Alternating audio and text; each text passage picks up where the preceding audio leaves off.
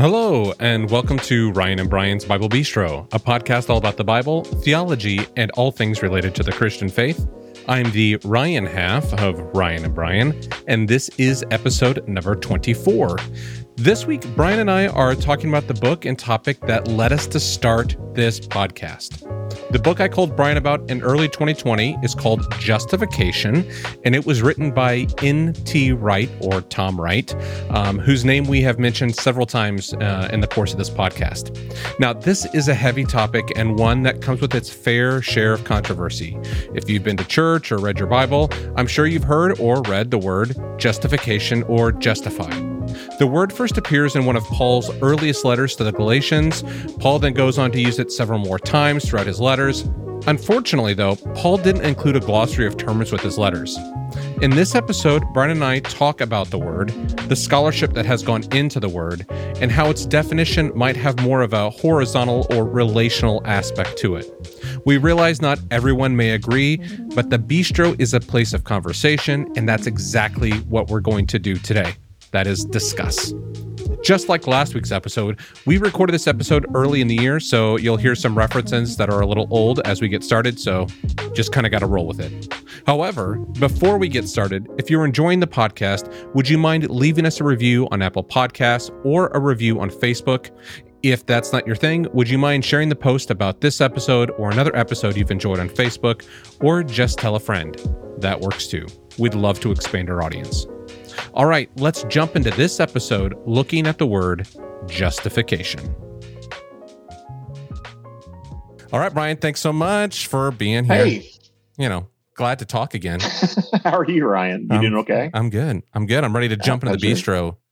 So, did you see the Mars lander pictures? Have you seen any of those, the Mars rover pictures? I did. Well, I watched the video of the landing, which was pretty fascinating. That was incredible. Like, I didn't realize, I thought we'd landed stuff before, and then I realized before we'd landed stuff before, it was like in a giant beach ball, and we just like bounced it around, and then it landed, and this was like this very controlled descent thing. So pretty amazing world we live in, I think. So. Yes, but I will say the photos make me appreciate what we have, because the photos are like, hey, there's there's the sun, and then it's just red rolling. Right. Sand. Yeah, the sound is just like the wind, Yeah. So, anyway, we're not here to talk about science, though. We're astronomy here. No, we're Christians. We don't talk about science. I'm kidding. That's a total joke. Whoa. I'm kidding. Science is good. Science is good. Oh my gosh. So I thought today we might chat a little bit about why we started this to begin with, like the initial conversation where you and I started chatting again this summer. Yeah, well, I think maybe we've talked about the fact that you kind of had been reading some stuff and had some questions, and so you called me up. And so what, you want to talk more about what that was and what it looked like? Yeah, absolutely. So as I mentioned previously, so I have a lot of books on my bookshelf, and I have a problem sometimes of buying books. I like it, like, oh, this is intriguing. Then it goes on my shelf and it sits there for a little bit. But as you know, we had some more time this last year. Things where we were at home more often. And so I'm burning through some books, and I pulled down a book called Justification by N.T. Wright. Yeah. I'm a big fan of N.T. Wright. I like the way he writes. I like to listen to his voice as well on YouTube. It's like this rolling British. He's got a great voice. Yeah, it's like a warm fire. Like you're just sitting around chatting with your friend. Anyway, so I picked up this book, Justification, and I started reading it. And the first part of it is laying out the case of this kind of redefining the word justification. And the second half of the book is, looking through how is the word justification used in Scripture. So it goes through Galatians, Romans, all the places that we see the word justification. And I read this, and when I called you, as I mentioned, it was kind of melting my brain a little bit. I think that was when my text was like, hey, do you have any thoughts on this? Because I need to bounce this off somebody. Because, growing up, it was, we talked about the word justification, but I was taught, and I remember, I think this was at a church camp, like justification, the simple way to think about it is just as if I'd never sinned. Right. Yeah. And so that's why a lot of us, I think, are introduced to the topic. It's a big word, right? Justification. There's a lot of different levels of which people might understand or not understand it. Some of the people listening might not even really have a good grasp of what justification means, but usually we're thinking about somehow that initial point at which we become Christ followers, that's the first part of this process. But yeah, a lot of times we'll say it's a doing away with our sins. So it's just as if I'd never sinned. That's kind of the way we introduce it at a beginning level. But a lot of times we don't really advance from there. We kind of just stick with that. And yeah, and it was one of those things. I'd taken a definition, and unfortunately with the Bible, we don't have a dictionary to say, like, this word there's no glossary in the there's back. no glossary in the back to say this word means this word means this. And and for me, even like as I was thinking about how I was reading the Bible, it's like you see a word, you've accepted the definition, and you almost just pass over it. Not that I pass over it, but I'm reading it like, oh, he used the word justified, and I'm just moving on, and I wasn't challenging any of my maybe assumptions or things that I've been told. And not that anybody was trying to deceive me in any way or give me anything that was wrong or what they believed was wrong. It was just like, I just accepted this definition. So I read this book, Justification, and N.T. Wright was basically saying, we need to reevaluate, what does this word mean? Right. And when you reevaluate it, and when if you accept this premise, it dramatically changes how you read some things in Scripture and what certain things mean. And so I read this, and I called you and I said, Brian, tell me, what do you think about this? Well, and I think some of my comments were like, did we talk about this at some point in class? And I was just too stupid to understand what was happening. And I think I said yes. And I'm pretty sure. I'm pretty sure you did say yes. It's when I lived in a Spanish speaking country for a while, and I had never really studied the language, and so I was kind of learning it just by living there. And there was a person who kind of helped coach me. One of my coworkers, in fact, kind of my boss there. One of the things that he talked about with language learning is that he says language is a lot like being kind of you're in a fog, right? Mm-hmm. You're in a mist, and you move a little bit further so you can see a little bit farther, and then the next thing you know, that mist expands a bit, but then it's still out there beyond you. So, and he, this is a guy who'd lived in the country for years, and I would have considered a fluent Spanish speaker, and he would say that there's still, for him, that mist out there that he gets so far, and then it becomes kind of incomprehensible. And I think that's a great analogy for almost any area of knowledge. Right. Mm-hmm. The way that we come to knowledge is we begin to learn something about it, but then, the clearer that becomes, it just kind of moves that unknown back a little bit. And so even if you're a theological student, even if you're somebody who, studied at a Bible college like you did, at a Christian college, who had Bible classes where we talked about some of these things, there are times I might have been, even if you had me in class and we were talking about these kind of things, I might have talked about them in a way that you didn't quite grasp fully everything that was being talked about. And now that you've moved on in your faith, you've read more, you've learned more, now you're thinking about it in a different way. So I don't think that's an uncommon thing. I think wherever we are, whatever stage we are in our Christian walk, that's kind of the case, that we still have those things we don't yet know. Yeah, I mean, I think that's definitely for me is one thing is like the more I read, the more I realize, and I've told this to my wife, like, I feel really dumb. Like, really, I mean, maybe I really am just a dumb, but like, I don't think there's anything to feel dumb about. And I don't think that would be the case of other people who maybe haven't thought about justification, but it's just, it's that we haven't perhaps pushed into that area of knowledge, or we haven't really thought about it in that deep way. Yeah. So kind of coming back to this, what N.T. Wright was saying in this is, as he was looking at justification, was that justification wasn't this totally, wasn't just like we just had never sinned, but basically justification meant, as it talks about, we're justified by faith, was that we were now part of the covenant community. Yeah, right. That's kind of the way that Wright talks about it. So, let me give a little bit of background here that may help us as you think about this. And this is kind of what we talked about some too. And I'll go ahead and tell you, I'm persuaded by a lot of the things that Tom Wright says. And I'll go on. I think one of the most important things that happened here is him and another writer we'll talk about a little bit later. They kind of introduced us to a way of thinking about the first century, and especially the first century, I'm going to use the term Jews, the first century Jews in the time of Jesus, to think about them in a way perhaps we never have. But the idea here is, let me kind of introduce it this way. Again, when we think about when we first came to the faith, I remember one of the things that I was kind of taught. Well, the people in Jesus' day had this idea that you had to be good enough, and whenever you sinned, you had to offer a sacrifice. And if you'd sinned without that sacrifice, you were outside of God's favor, and so there was this constant system that you could never please God and you could never be right with God. And so Jesus comes along, and then what we see in Jesus is this idea of grace, that he accomplishes for us what we could not accomplish for ourselves, which I believe all that's true.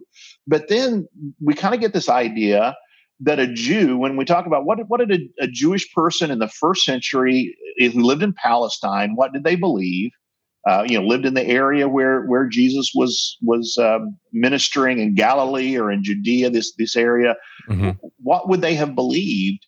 I think, again, when I was a young person in Sunday school, I would have thought, well, they believe the Old Testament, right? They believe basically the system of laws, and here are the things that you do in order to be right with God. And if you don't do this, you're not right with God. And so I think what Wright's really trying to get us to do is he's trying to say it's a little bit more of a complex picture of that. So we hear in Paul, for example, we get to the Apostle Paul, which is really where this kind of becomes a major discussion point.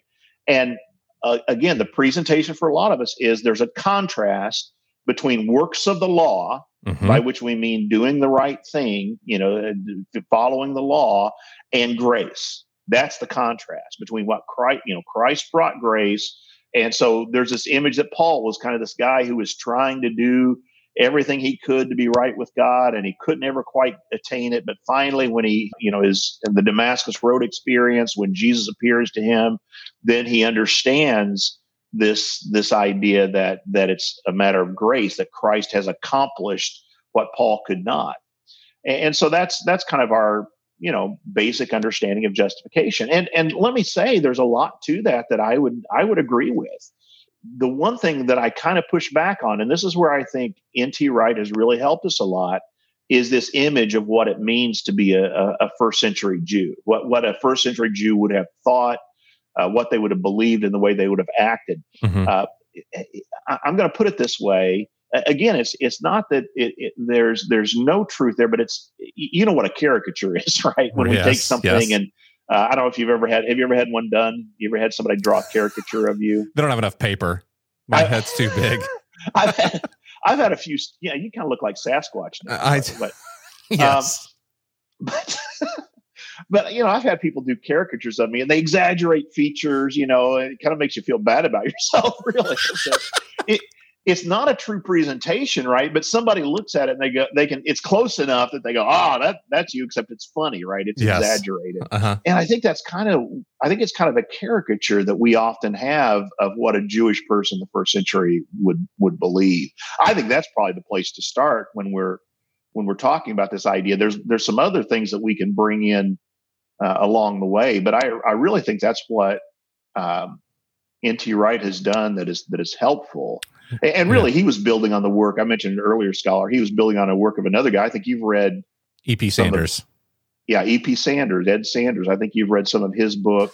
Paul and Palestinian Judaism is kind of his classic work. And you mentioned this idea of a covenant community, which is what E.P. Sanders talks about, and then Tom Wright picks up on that language a lot as well. Yeah. So so this other book by E.P. Sanders, I'd started reading after I'd read Justification. It was talking about what did the first century Jews believe, and what was really interesting for me that challenged me, kind of building off this caricature thing, is most of what we know or what I felt like I knew about Jewish faith or what they believed was from a Christian perspective, as what Paul had written about them, and that perspective. And as I was thinking about this, it made me think about something else that I'd read a couple of years ago. Richard Dawkins, the evolutionary biologist, had written a book called The God Delusion.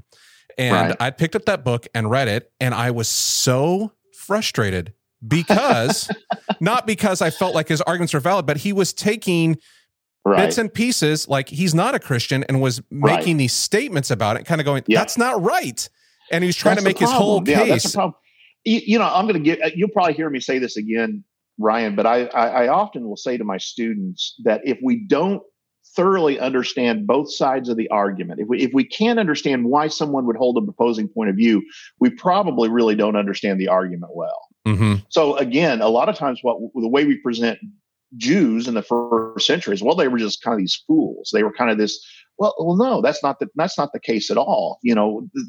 We make it seem like, well, why would anybody have ever accepted their idea about what it means to come draw near to God? And so here's kind of what is, in my opinion, one of the long-term effects of this is we kind of begin to reject in the Old Testament, not in a sense that we don't read it or we don't pay attention to it, but it becomes for us almost again this kind of almost like plan A that didn't work. And so then we get into plan B, which is the good stuff with Jesus, right? So the Old Testament comes kind of this rejection, this is all stuff that's gone now, and we no longer pay attention to it. We no longer read it. Whereas I think there's a lot it says to us about who God is, about what he means to be his people. And so it has that kind of, that's one of the bad effects I think this kind of caricature has. Can I say something just real quick that I think this may be too much background, but let me just say a little bit about, we've talked before about some of the things that new discoveries bring to the Bible. And sometimes we have this fear, I think, of looking into new things, but you know what really set the stage for E.P. Sanders was the discovery and the I don't want to say popularization, but the making more available a whole section of writings that we had really not had access to previously. I think we talked about the Dead Sea Scrolls before, but the Dead Sea Scrolls were an incredibly important discovery. And most people don't realize this. It wasn't until the 1950s that we even knew that's when they were first discovered.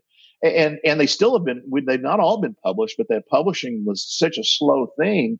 But what we begin to realize is there was this entire other group that lived out in the Judean wilderness that did not agree with even the groups that we read about in the Bible. And let me go there as well. So here's how I'll start a lot of times with students is if you say to me, what did a Jew in the first century believe about X, about what it means to worship or what it means to, I don't even like this term, and we'll get to this. It's really Wright's effect on me that makes this. But what did a Jew believe you need to do to be saved, right? If we think about that, if you ask me that question, what I would say is, well, it depends. In the same way that I might say, what does a Christian in the United States believe about, if I ask you that question, what does a Christian believe about X or Y?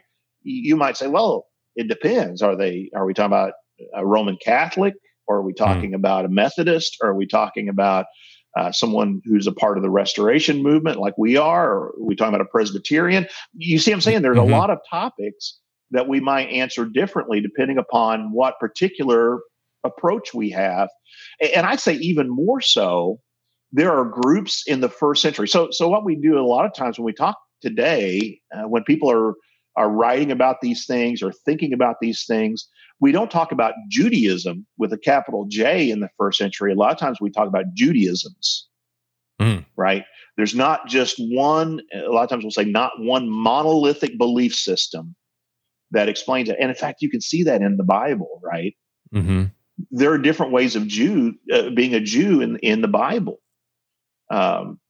We talked about the Sadducees and Pharisees, I think, before already. And they had completely different beliefs. They had completely different political alliances. They would not have gotten along.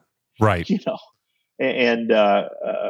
that's that kind of thought. But then there's this other group out there that was completely different. The Qumran community that believed in a completely different way on top of that. And then there are other ways. There were other ways of thinking about God and responding to God, and different ways of acting in response to this. You could, like I said, you can see this even within the pages of the New Testament itself. So I think what E.P. Sanders is really building on is these writings being made available, not only the Dead Sea Scrolls, but other intertestamental, what we call intertestamental writings. We begin to get a more complex picture of what the first century Jewish belief systems were. and that there was a variety of them. And what was consistent between them, or what was not consistent between them. Right. Exactly. Yeah. What you could say of them all, and a lot of them, there was disagreement. I mentioned the Pharisees before. The Pharisees saw themselves as people who were really trying to do things the right way, and they wanted to really establish God's kingdom in a physical way. And yet these people in the Qumran community say they're all sinners too. The high priests and all of them they've got it wrong. In fact, we even find that there were Jewish groups that had different calendars. They didn't even, we have this kind of idea that they would have celebrated Passover and these different feasts. Some of them celebrated it on different days. So there was a lot of variation in belief system in the first century. And so the first thing I'd say is when we caricature, kind of that belief system, then, kind of make it a very simplistic thing, then we're oversimplifying it, I think. And that makes it difficult then when we begin to see the way that Jesus and Paul and the New Testament writers were responding to that belief, to those belief systems, I guess I should say, in a plural. Yeah. And I think that's one of the challenges I've always said of Paul is like, we have one side of the telephone conversation. Yeah. Right. Like, and so, it's how much are we pushing ourselves into the other side? I think that was one of the things that, N.T. Wright, and I think is basically saying like we're forcing Paul to answer questions that no one was asking. Right. And that's our danger always in Scripture is we want answers to different questions than the people that were originally the recipients of those books would have been asking. Mm-hmm. Yeah. So coming back, let's talk about justification. We've kind of gone back to this, like so. Yeah, I think that was too deep background. Yeah, no, it was good. I do think it's important. I mean that there was this. So how do we read? What does that mean then for us? As we think about justification, Sure. that it's not suggesting it's not this just as if I'd never sinned, but it's basically covenant is the overarching sweeping narrative through Scripture that God is fulfilling his covenant, his promise to Abraham. Right. That, the stars of the sky. And so that justification has this more horizontal piece to it of being part of that covenant now. Let me answer this in two different ways. So the first one, you always like to say, well, I throw Greek at you or whatever, that kind of a thing. Well, so I'm not great at it. In fact, I know nothing. I mean, I know, yes. I know a little. The first thing I would say is there's a language issue going on that I think helps us kind of begin to get into this. And I think I've said before that English comes from so many different languages that sometimes we've borrowed different roots to our words from different languages. So sometimes we have multiple roots that mean the same thing. And so there's an example of this that gets at the very heart of this idea of justification, because there are words. So the Greek word for this idea of to be justified is related to another word that we use that is a theological word that's called righteousness. Okay, so the words justification, if you think about that, those are two completely different roots in English, right? Just and right are two completely different roots. Mm-hmm. But if you look at the Greek language, you'll see that they're that we translate both of them from a common cognate, what we call a common how do I say this, a core word that these other words to justify or righteousness come off of. So the idea of justification, some people suggest we should call it rightness, right? Rightification, right? It's to make us right. Mm-hmm. And when you think about rightness or justice, either way, those are kind of similar contexts. So righteousness, sometimes we think about, how do I say this? When we think about righteousness, we think about it almost the same way that we would holiness. Okay, that is, so the idea of just as if I'd never sinned. So the idea of righteousness means that I am holy. And there can be a part to that, but really it also has this idea of right relationship, mm-hmm. I would say, of a rightness overall, let me use the word, here's another one, justice. Okay, this idea of rightness and justice are very closely linked, that everything is as it should be. Okay, mm-hmm. That's really what gets at the heart of what being justified is all about. So we believe that there's this broken relationship that we have with God because of our rebellion, because of our sin. God made the world, I'm going to use the term right, right? He made the world as it should be. Right. Okay. Correct. And right. Right. And then we have broken that relationship. There's a wrongness, let's say, since we're using that other word. There's a brokenness there that needs to be healed.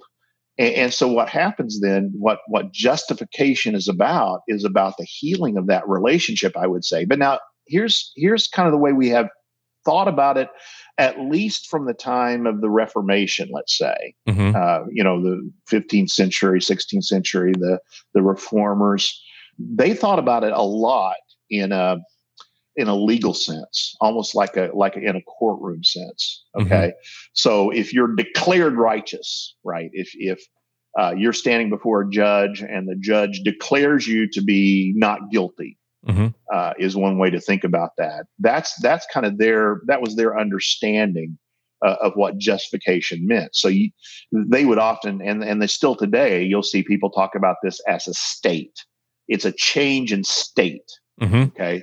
So you're moving from this idea of unjustified or sinful, or however you want to say this, and you're being moved into righteousness, right? You're being moved into the state of being justified. And so the kind of the obverse kind of happens. It's like that's a state that you potentially can move in and out of, and that's a whole other debate that people have had surrounding this. And partly, at least partly, not entirely, but at least partly, that kind of courtroom verdict is based on, part of it's the language of Paul, and we can talk about this later on, but it's based upon this notion that people had about what the Jewish people believed about the Old Testament, that they were in this state of uncleanness, and so they were out of favor with God, and his wrath is upon them until they become clean. And then, they do that through the sacrificial system. And of course, that doesn't really do it, but that's what they're called to do. And so they offer sacrifice for sin, and that puts them in favor with God until they do this again. So you see that idea of kind of being in and out of this state of being in God's favor is where, and I'll be honest, I think, again, there's a certain level at which some people continue to think of our relationship with God in that same kind of way, even through Jesus, right? So that's kind of I think E.P. Sanders was, this guy we're talking about that was kind of the background for Tom Wright. I think that's a lot of what he was reacting against. And what he said instead is, when you look at the Old Testament, they had this idea that they were in favor with God because of the promise that God had made to Abraham. Right. And the working of the law was just like their confirmation of their commitment to that covenant relationship. You could call it confirmation, or instead of thinking about the law as what puts you in favor with God, you could think about it as the law is what you do because you are favored of God, because you are part of this covenant people, because you are part of this. Here's the word we were talking about earlier. You're part of this covenant community, this community that God made these promises to, because you're the seed of Abraham. You're descended from Abraham, and therefore you are heirs, as Paul says, to the promises and to the covenants that God made with our forefathers. That puts you in that state. I don't really like the word state, but that puts you in that, let's call it, relationship. And then the works of the law are the sign of what you do as a result of that. That this is what we do as God's covenant people. This is how we are expected to live. This is and we even use things like the sign of the covenant, right? For things like circumcision. So circumcision kind of sometimes in the New Testament becomes a shorthand for someone who's going to keep the whole law. Right.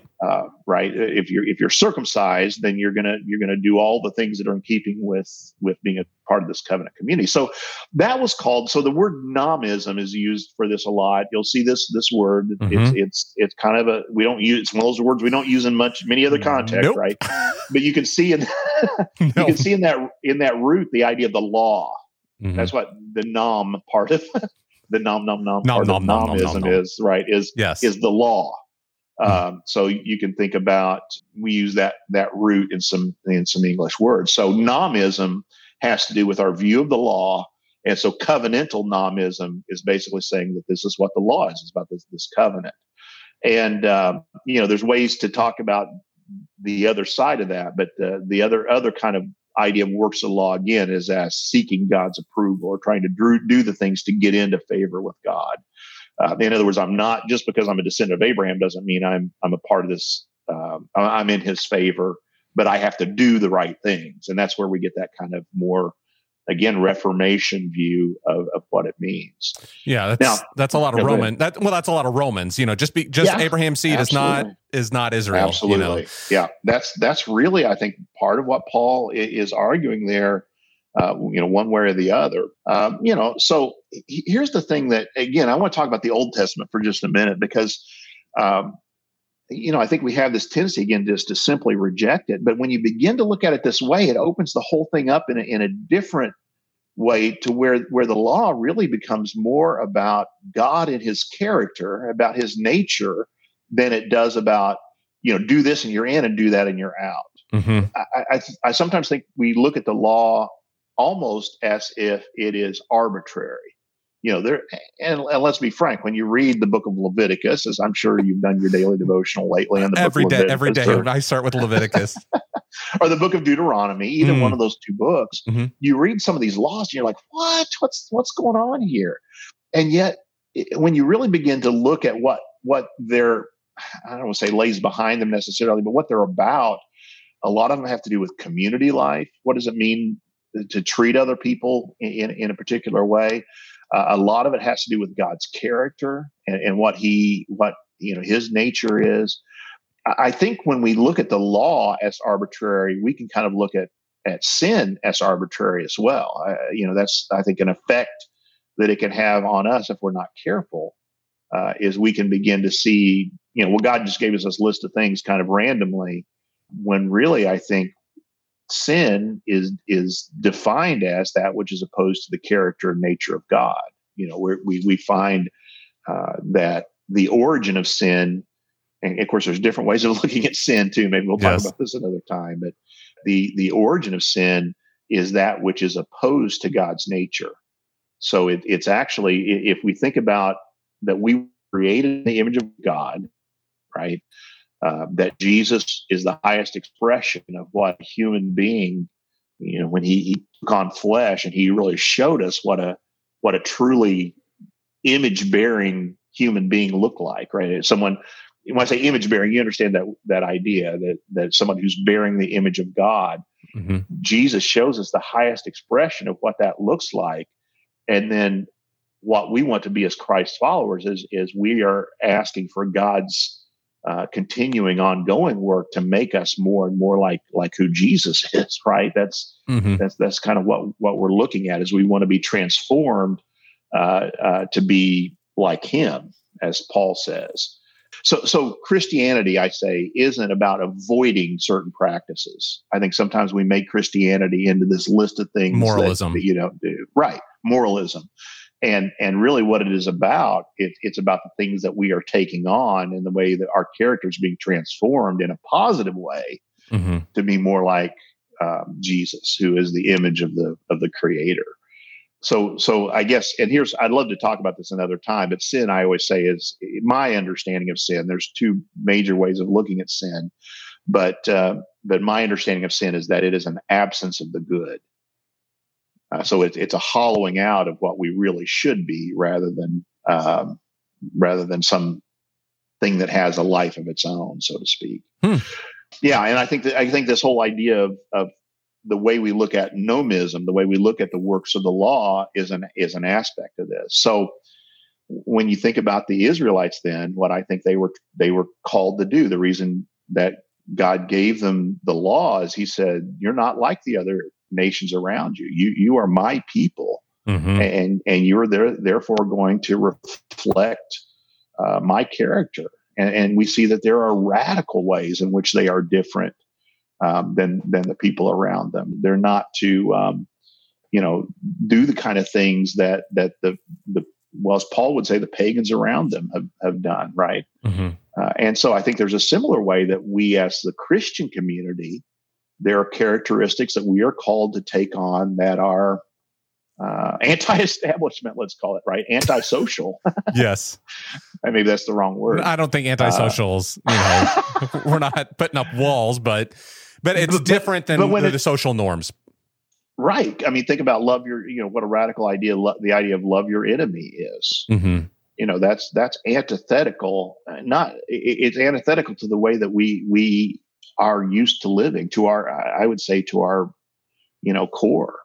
That's a different way of living that is opposed to the majority of the culture around us. And I think that's, it becomes a problem then when it's very hard to distinguish between the Christian community and the community around us. So we kind of got far away from justification. But this is good. No, this is good because, I think for me, when I looked at justification differently, what it was more of part of the covenant community and realizing that just as the Jews, they were chosen, these are my people, there was still conditions that were given to them. You know what I mean? Like the law was given to them, like saying this is, I use the word confirming and so forth. And so like for me, as I thought about this, is kind of going, number one, for me, it's kind of reinforcing again the Old Testament concepts, like the importance of the Old Testament to see this, like this is the justification is about being part of that covenantal community again. And like the importance of the Old Testament, this whole narrative, sweeping narrative of God,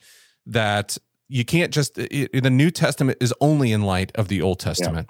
And then also for me, it was thinking about this as like, okay, if I'm justified by faith and I'm part of this covenantal community and the law is, it was like kind of I'm going to say the word conditional part of their, like it was part of their relationship. Sure. So it's kind of going, I've always struggled. I was in a small group and it's like, we're reading the book of James.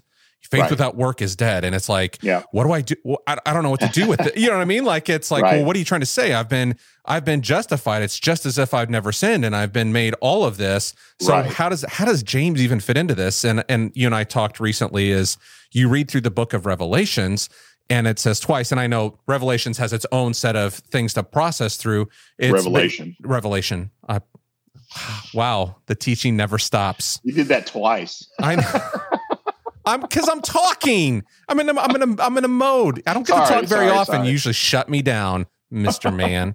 Anyway, so in the book of Revelation. In the book of Revelation, period, written by John the Revelator, is that we're judged by our works. And so reconciling what do I do with this? And then seeing justification in a different light. Yeah. And I'm not saying we're saved by our works. It is still totally a work of God. I'm not saying anything otherwise or that we're earning salvation or earning anything, but kind of realizing that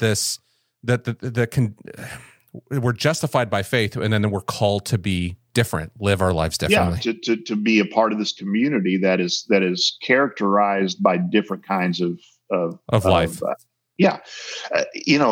I love to think about that in terms of we're characterized in different ways. And one of the things I think is most characteristic of us is the resurrection. Again, that's one of those things that we kind of, we relegate to Easter or maybe, this particular thing, but the reality of Jesus' resurrection makes us a different kind of people and really gives us a different perspective on every part of our life. Well, let me go back into the two points you made. Let me just respond to each of those. Correct. No, in positive ways. They're good things to say. I'm just going to take them a little bit farther. And then I got one kind of other thing I want to say to kind of wrap it up. If I can remember what it is to that point. But the first thing I'll say in regard to what you said in regard to the Old Testament, I'm going to give you. I always use this phrase to kind of shake people up when I'm teaching. Mm-hmm.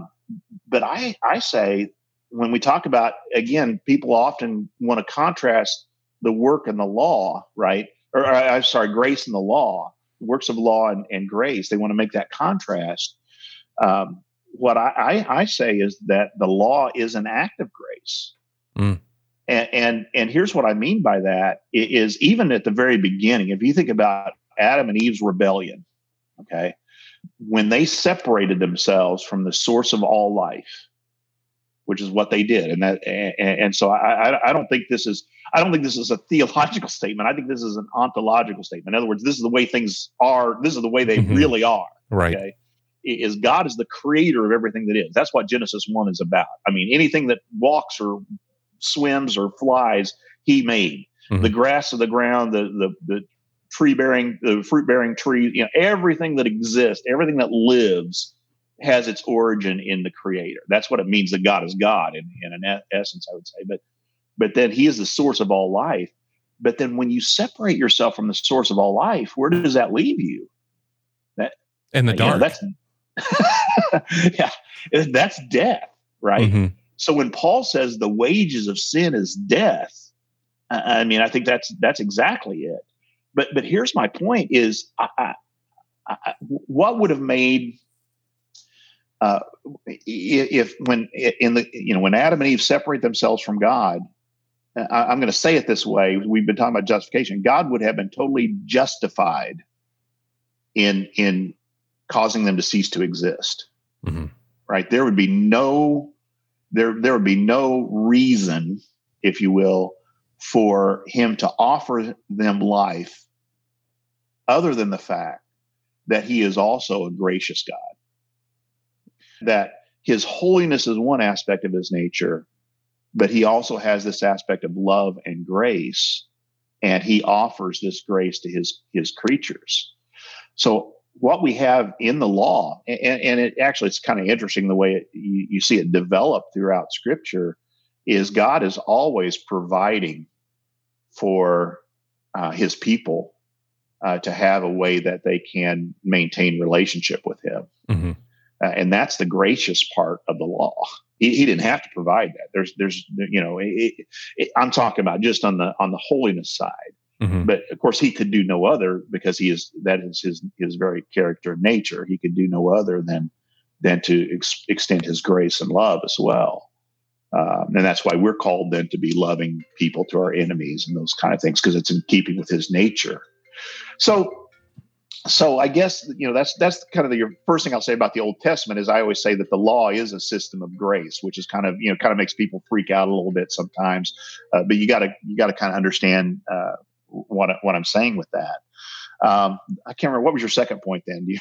Well, I was talking about like works, you know what I mean? Like that, a new understanding of that. And I kind of already said what I was going to say about that we, we are characterized in this particular way, that we take on these characteristics that we're called to live in this particular way. And so, there's not this huge separation. I don't see this huge separation between that. You mentioned the book of Revelation. Let me give you the book Revelations, not Revelation. This is from the Gospel of John, which, we've talked about a couple of times before. Mm-hmm. But I want you to listen to what Jesus says. These are the words of Jesus. Let me see if I can find it here. There it is, verse 24. Truly I tell you, whoever, this is, John chapter 5, verse 24. Truly I tell you, whoever hears my word and believes him who sent me has eternal life and will not be judged, but is crossed over from death to life. Very truly, I tell you, a time is coming and has now come when the dead will hear the voice of the Son of God, and those who hear will live. So there's that idea of the resurrection. I was talking about what a difference that makes with us. But it says, for as the Father has life in himself, so he has granted the Son also to have life in himself, and has given him authority to judge because he is the Son of Man.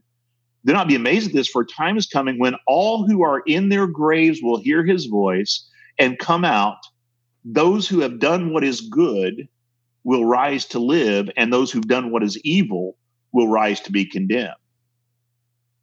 Isn't that an interesting, you see that contrast there between the good and the evil. And that's, like I mentioned, the book of Revelation. We have, the difference between those who are written in the book of life, Lamb's book of life, and those who are outside. It's a part of what we are called to, I think, as God's people. We aren't, as we often like to say, we're not saved by these actions, but we are called to them because of what God has done in us. And here's kind of the not final. I mean, obviously you can say other things in regard to this, but in summary, I want to kind of point this out. So we talked about this word covenantal nomism, and then the kind of the older view we sometimes will call judicial or juridical. Has to do with kind of that court scene, that kind of an idea of the law as the judge and those kind of things. You'd mentioned when we were talking about this, Ryan, this idea of variegated nomism, and that's the idea that there are different kinds of approaches to understanding the law, and that's really, I think, maybe the biggest point to take away from this.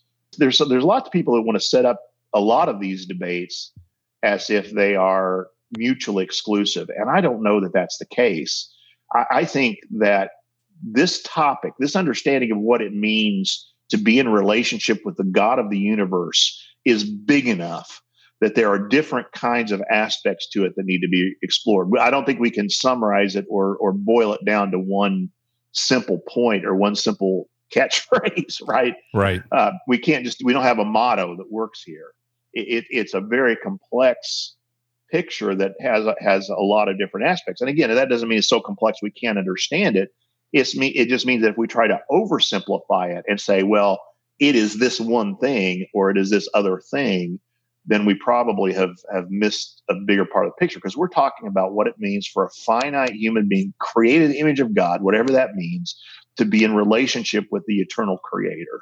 And so when we think in those terms, there's probably different metaphors and images that will be used. Maybe the courtroom is appropriate in a particular context. Maybe the idea of a community, a covenant community, is appropriate in a different context. Maybe the idea of a relationship between a father and a son, or a father and a child, is appropriate in another relationship or in another context. So I guess what I'm trying to say here is, if we try to boil this down and make it a little bit too, it's this way and not this way, we may have missed an important aspect of the broader picture. Yeah, N.T. Wright in his book says, anytime we say, well, what Paul's really trying to say here, as soon as we say that sentence, we need to just set it down and take a step back, because then we're placing ourselves in that situation and not letting Paul speak for Paul.